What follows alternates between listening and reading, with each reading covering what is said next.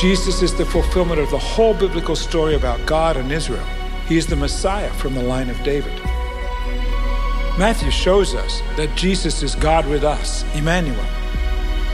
Matthew tells us Jesus is going to bring God's blessing to all the nations, just like Moses did. Jesus' kingdom is about God's rescue operation for the whole world. It's an upside-down kingdom where there are no privileged members. Everyone is invited. Everyone is called to turn, to repent, to follow Jesus, and to join his family. Matthew is about the people who are unimportant, the nobodies, the irreligious. These are the people who are transformed by their willingness to trust, to have faith in Jesus Christ.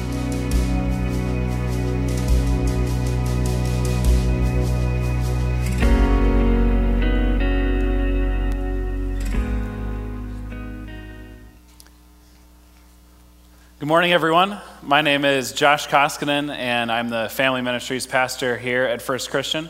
And welcome to those of you who are guests, and also welcome to those of you in the East Auditorium. I'm excited to spend time with you today looking at the book of Matthew. But before we do that, I wanted to share a story that my family and I recently went to Disney World, and we were very excited about that. And we went the route of surprising our kids with it. And so we actually were leaving on April 1st, April Fool's Day, and I told Soren, my oldest, he's 7, that the night before, I'm like, hey, tomorrow I'm going to get you. Like, I'm going to get you good, or I'm going to fool you. And he's like, no, you're not. So we sat him down on the bed, and we said, okay, we're going to St. Louis to stay in a hotel and swim. And my other 3 kids are freaking out. They're like, yeah. And Soren's like, no, I don't believe you. This isn't happening. And then we actually get to St. Louis, and we tell them when we're in the car, actually, we're going to Florida. And then one of my kids was crying because they wanted to swim in the pool in St. Louis. And, so our surprises, worked and kind of, but we got to Disney World, and it was a lot of fun. And it was just kind of a really fun experience that we had put some planning and saving into. And after we had gotten back, somebody asked me at lunch, we were all together with our 2 families, and they said, so how was Disney? And I told them it was a top 5 experience of my life. And my wife looked at me and she was like, you're married and you have 4 kids. Like, that doesn't really work. And I'm like, maybe it was bad wording, But if you know me, you'd know that the thing that I have done most recently is my favorite thing, always. If you said, hey, Josh, what's your favorite restaurant? I would say, well, it's the one that I went to most recent. Or if you said, what's your favorite vacation? I would say it's the one that I went to. Or definitely favorite movie, it's going to be the one that I most recently watched. And I don't know why, I'm just blown away really easily, I guess. But I recently watched a movie called Collateral Beauty, and in it is a scene that stuck with me at the beginning of the movie that really speaks to truth that I want to look at today as we unpack Matthew chapter 11. And so would you turn your attention to the screens as we watch this clip from Collateral Beauty. What is your why? Why did you even get out of the bed this morning? Why did you eat what you ate? Why did you wear what you wore? Why did you come here? We are here to connect. Life is about people. Advertising is about illuminating how our products and services will improve people's lives. Now, how do we do that? Love, time, death. Now, these 3 abstractions connect every single human being on earth. Everything that we covet, everything that we fear not having, everything that we ultimately end up buying is because at the end of the day, we long for love, we wish we had more time, and we fear death. Love, time, death. It's interesting, the big question at the front of that little clip from Collateral Beauty, the what is your why? something to think about. And the fact that in that movie they say humanity is connected by three abstractions, by love, time, and death. We long for love, we wish we had more time, and we fear death.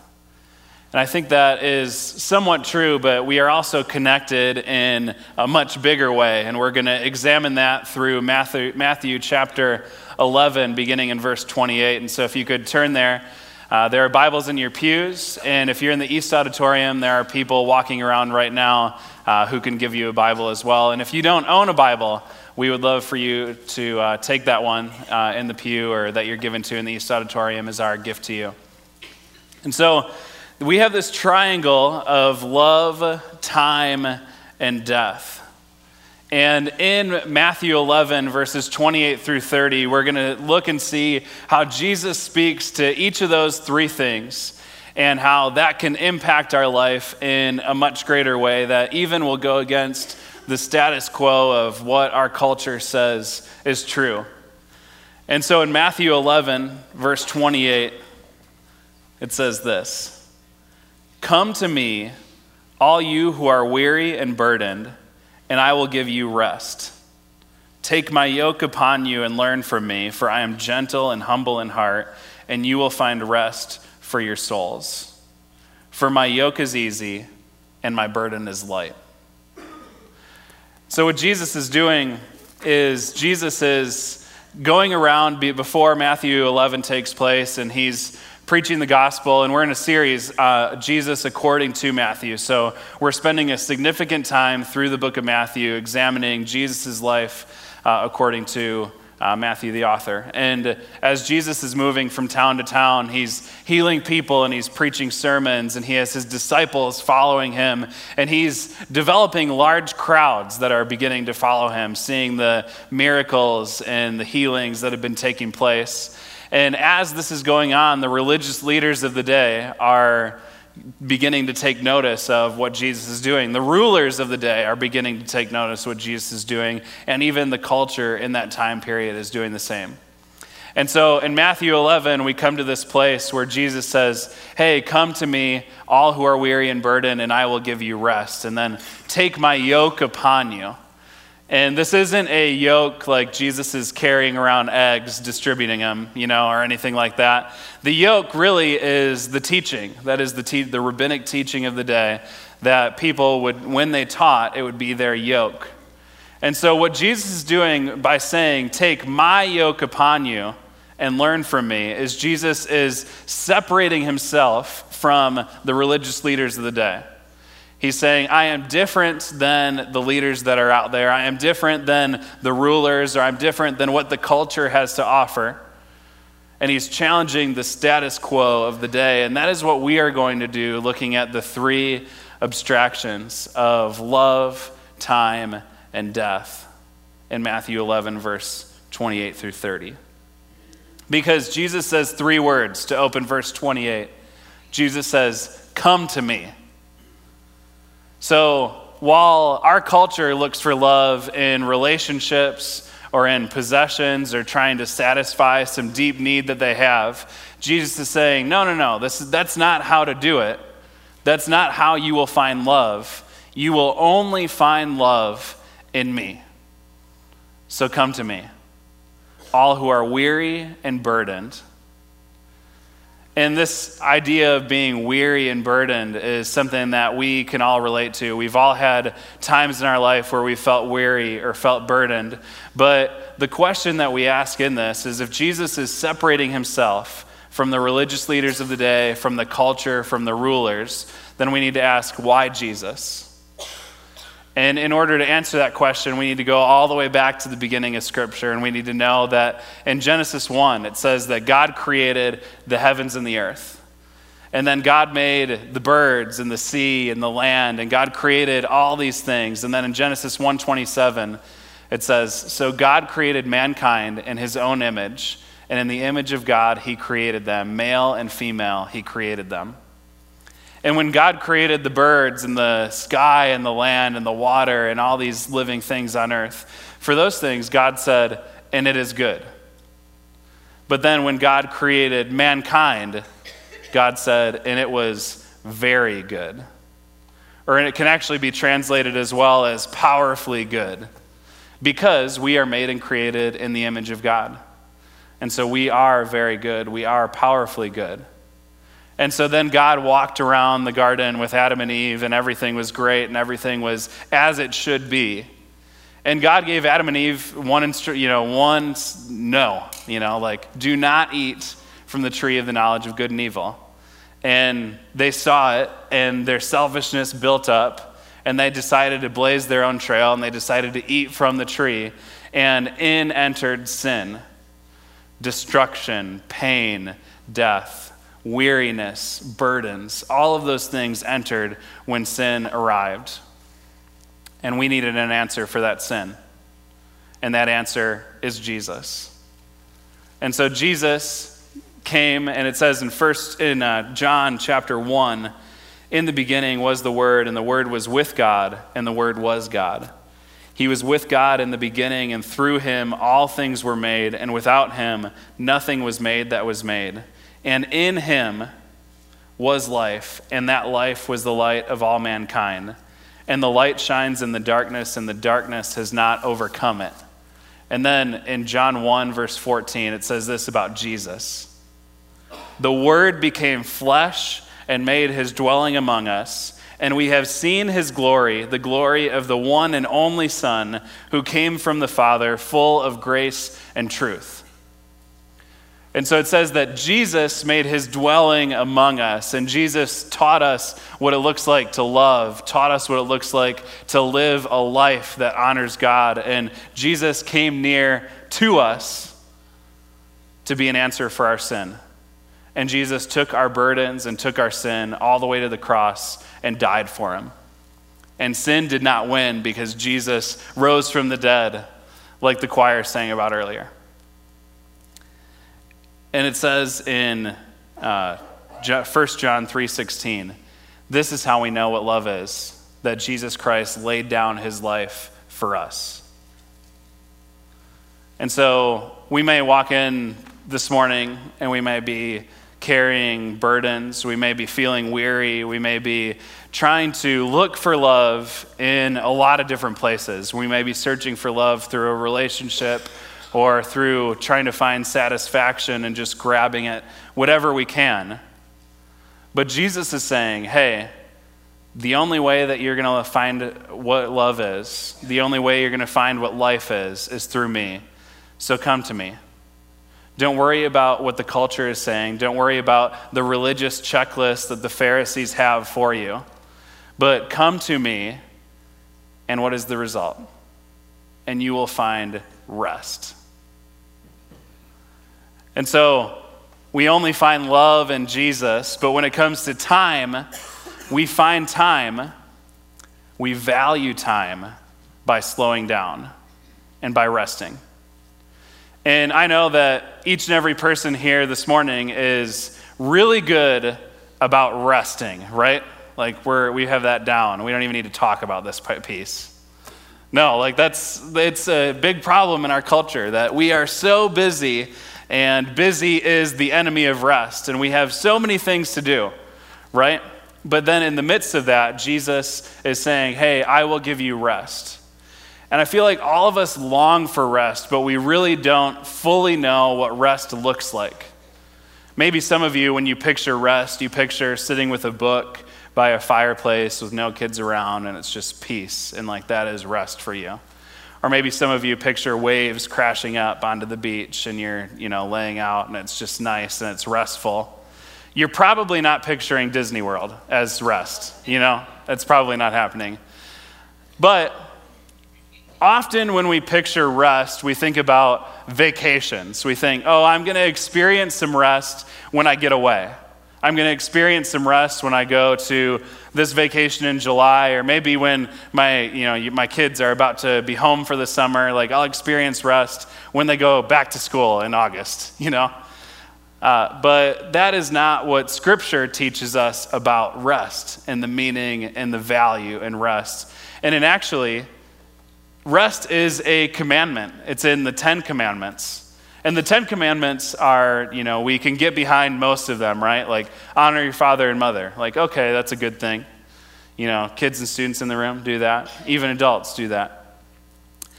Do not murder. We can get behind that one. Do not commit adultery. Don't worship any other idols. And you're like, okay, like I'm doing good so far. And then we read in the 10 Commandments, remember the Sabbath day and keep it holy. And we're like, oh, 9 out of 10 is an A still, right? Like we can do it. But no, that's not what God has for us. And God actually talks about through the 10 Commandments why we should rest. And in Exodus 20, verse 8, it says, remember the Sabbath day by keeping it holy. 6 days you shall labor and do all your work, but the seventh day is the Sabbath to the Lord your God. On it you shall not do any work, neither you, nor your son or daughter, nor your male or female servant, nor your animals, nor any foreigner residing in your towns. For in 6 days the Lord made the heavens and the earth, the sea, and all that is in them, but he rested on the seventh day. Therefore the Lord blessed the Sabbath day and made it holy. Well, that doesn't work in our pursuit of time, does it? As we're packing our calendar and we're wanting to experience the most out of life and we're wanting to go and do all of these things and we're filling our schedule, God in the midst of it says, remember the Sabbath day and keep it holy. Keep it holy. So in Exodus, the reason given for why we need to rest is because we are to imitate God. And so we learn that we are made and created in the image of God and in the likeness of God. And so deep within who we are is a need for rest. That God has created within us the need for rest.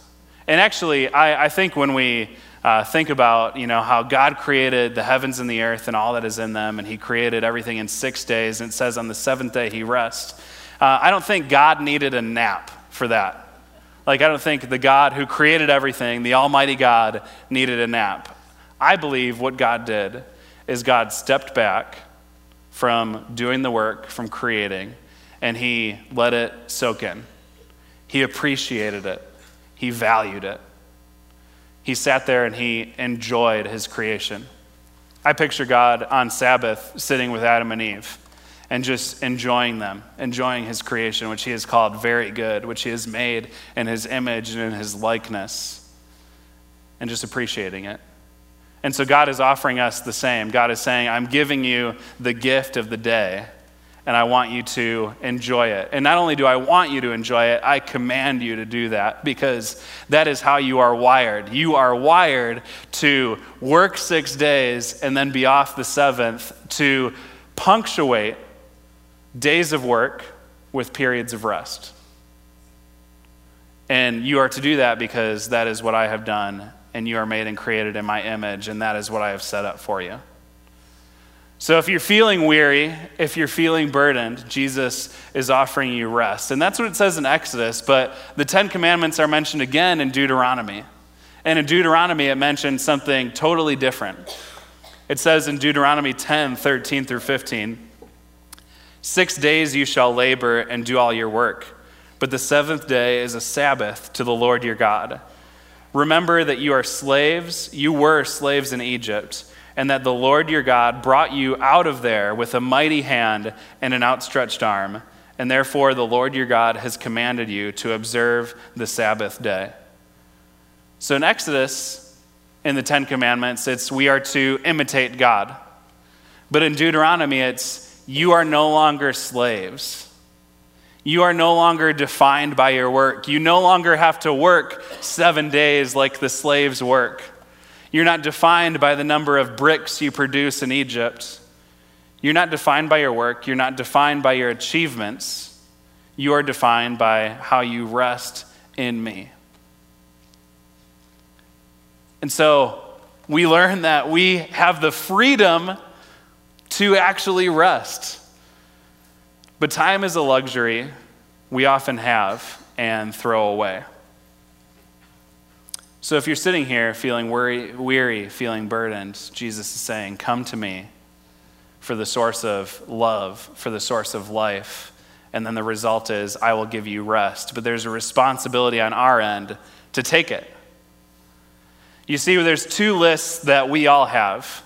We have a have to list, meaning there's things that we have to do. We have to go to work. We have to do things around the house or the house is going to become a disaster. We have to do certain things for our family and our job. We have to get gas if we want our cars to go. We have to get groceries if we want to eat. We have to do all these things. But then there is this other list that is so important and speaks to God stepping back and valuing it, and that is the get to list. And sometimes in order for us to experience the get-tos in life, we need to have our have-tos in order before we can really sit back and say, you know what, I'm going to enjoy the day. So maybe for you, Saturday is a great day to just simply sit back and enjoy the gift that God has given in the day, and you get to do that. And so maybe Friday night, you're getting groceries, you're getting gas, and you're taking care of all your errands because you know that if you go out on Saturday and you go to Walmart for one thing, that one thing is going to turn into 10 things. Believe me, I know that. But you work really hard on Friday to get all your have-tos done so that on Saturday you can wake up and you can get to step back and appreciate the gift of the day that God has given you. Because here's the truth.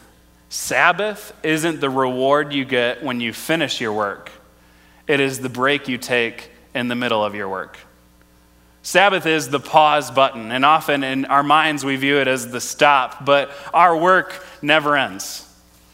Your work will never end, and so get it to a place where you have all your have-tos in order, where you can press pause and go about it because your work will never end. This is the break that you take in the middle of your work. And Jesus is offering it to you, and God is commanding it in two different ways because we are to imitate him, and we have the freedom to do that. We are no longer slaves that have to work 7 days. Because Sabbath is a day once a week that reminds you that you are more than what you achieve. Just come to me. I will give you rest, Jesus says. But this goes against the status quo. And so when Jesus is in Matthew 11 and he's saying this, he's saying, hey, I am the source of rest. The religious leaders and the rulers are saying, who does this guy think that he is? And I think our culture would say that too. If we put rest into a rhythm of our practice, our culture would be like, what? Like, how do you do that? I mean, I'm a dad. I have 4 kids. They have baseball and they have soccer. Life gets busy, I understand. But in the midst of that, God has said, I'm giving you the gift of the day, and I want you to enjoy it. Just simply enjoy it. And that is his gift to us. So we only find love in Jesus, and we value time by slowing down and resting. And then we have love, time, and death. And at the end of Matthew 11, 28 through 29, it says this, starting in verse 29, take my yoke upon you and learn from me, for I am gentle and humble in heart, and you will find rest for your souls. For my yoke is easy and my burden is light. And I got to be honest, when I initially read that, I'm thinking, okay, like Jesus, I know I need to learn from you. I know you are gentle and humble in heart. And that is how I will find rest into just giving myself to you. But in verse 30, for my yoke is easy and my burden is light. I don't always think that it's that easy to be a follower of Jesus. I don't always think that it's that easy to, that I had to look at the culture and not have a burden for it. But what is our burden? What is this death that Jesus is speaking to in verse 30? It is the cross.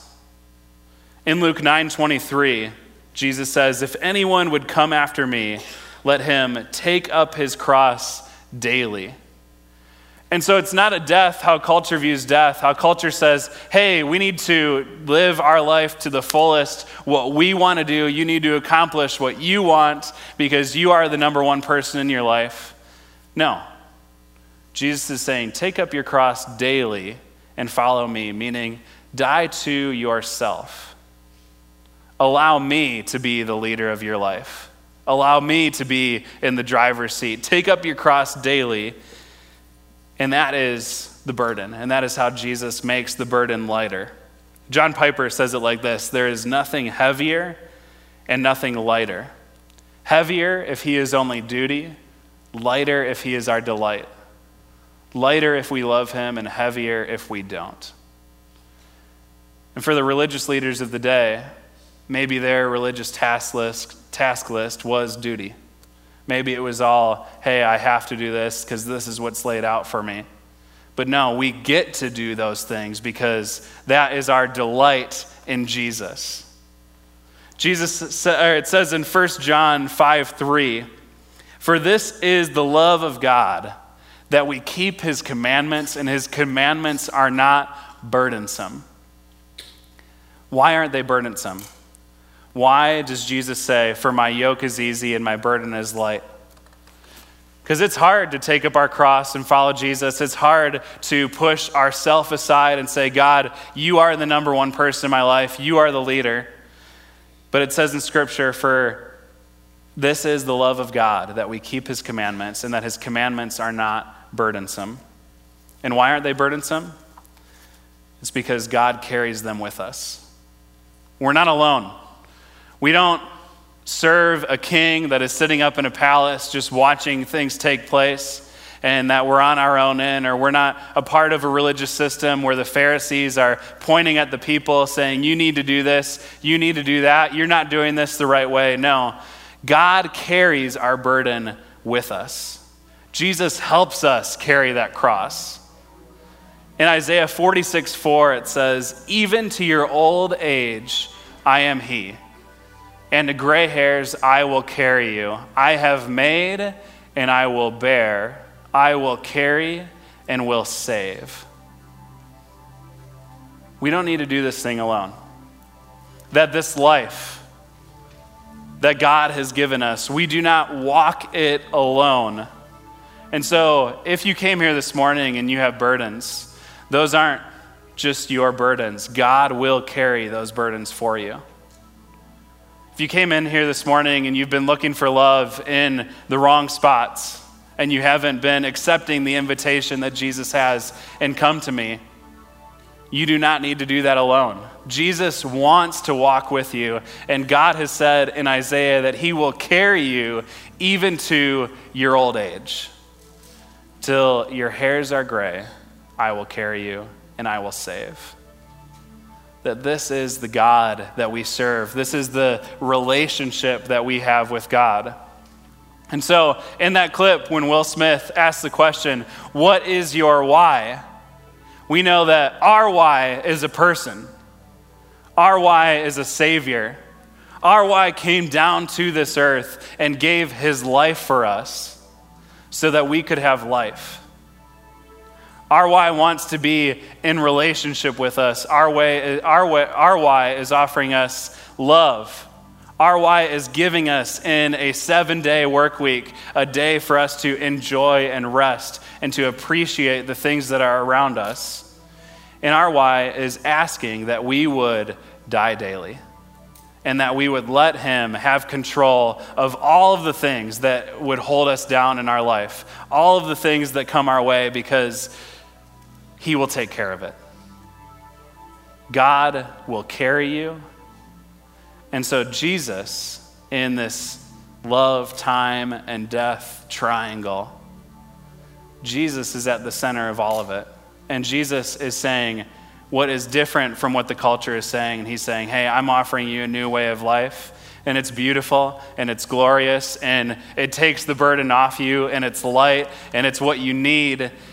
All you need to do is accept it. All you need to do is come to me. Quit looking elsewhere. Quit trying to find a way to fix all of your problems on your own, because I want to carry you. My life is not my own.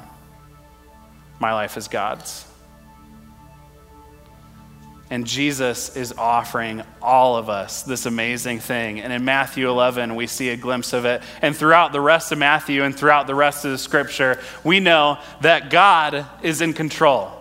All throughout it, that sin will try to weigh us down and sin will try to distort the image of God that is in us. But we know that God, in the end, defeats sin and God wins. That no one is taking Jesus off of his throne, and God will never abandon us. And that is the kind of God that we serve. And it's awesome, and it's beautiful, and we get to be a part of it. And it's in 3 simple words: come to me. We only find love in Jesus. We value time by slowing down, resting in him, and we are asked to die daily. Let us do that together, and let us pray.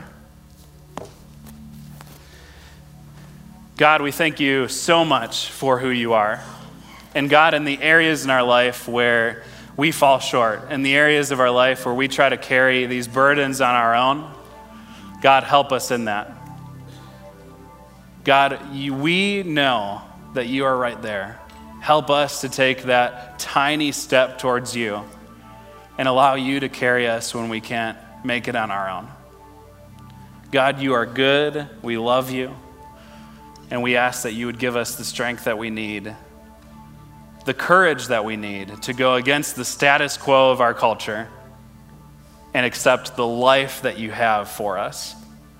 And it's in Jesus' name we pray. Amen.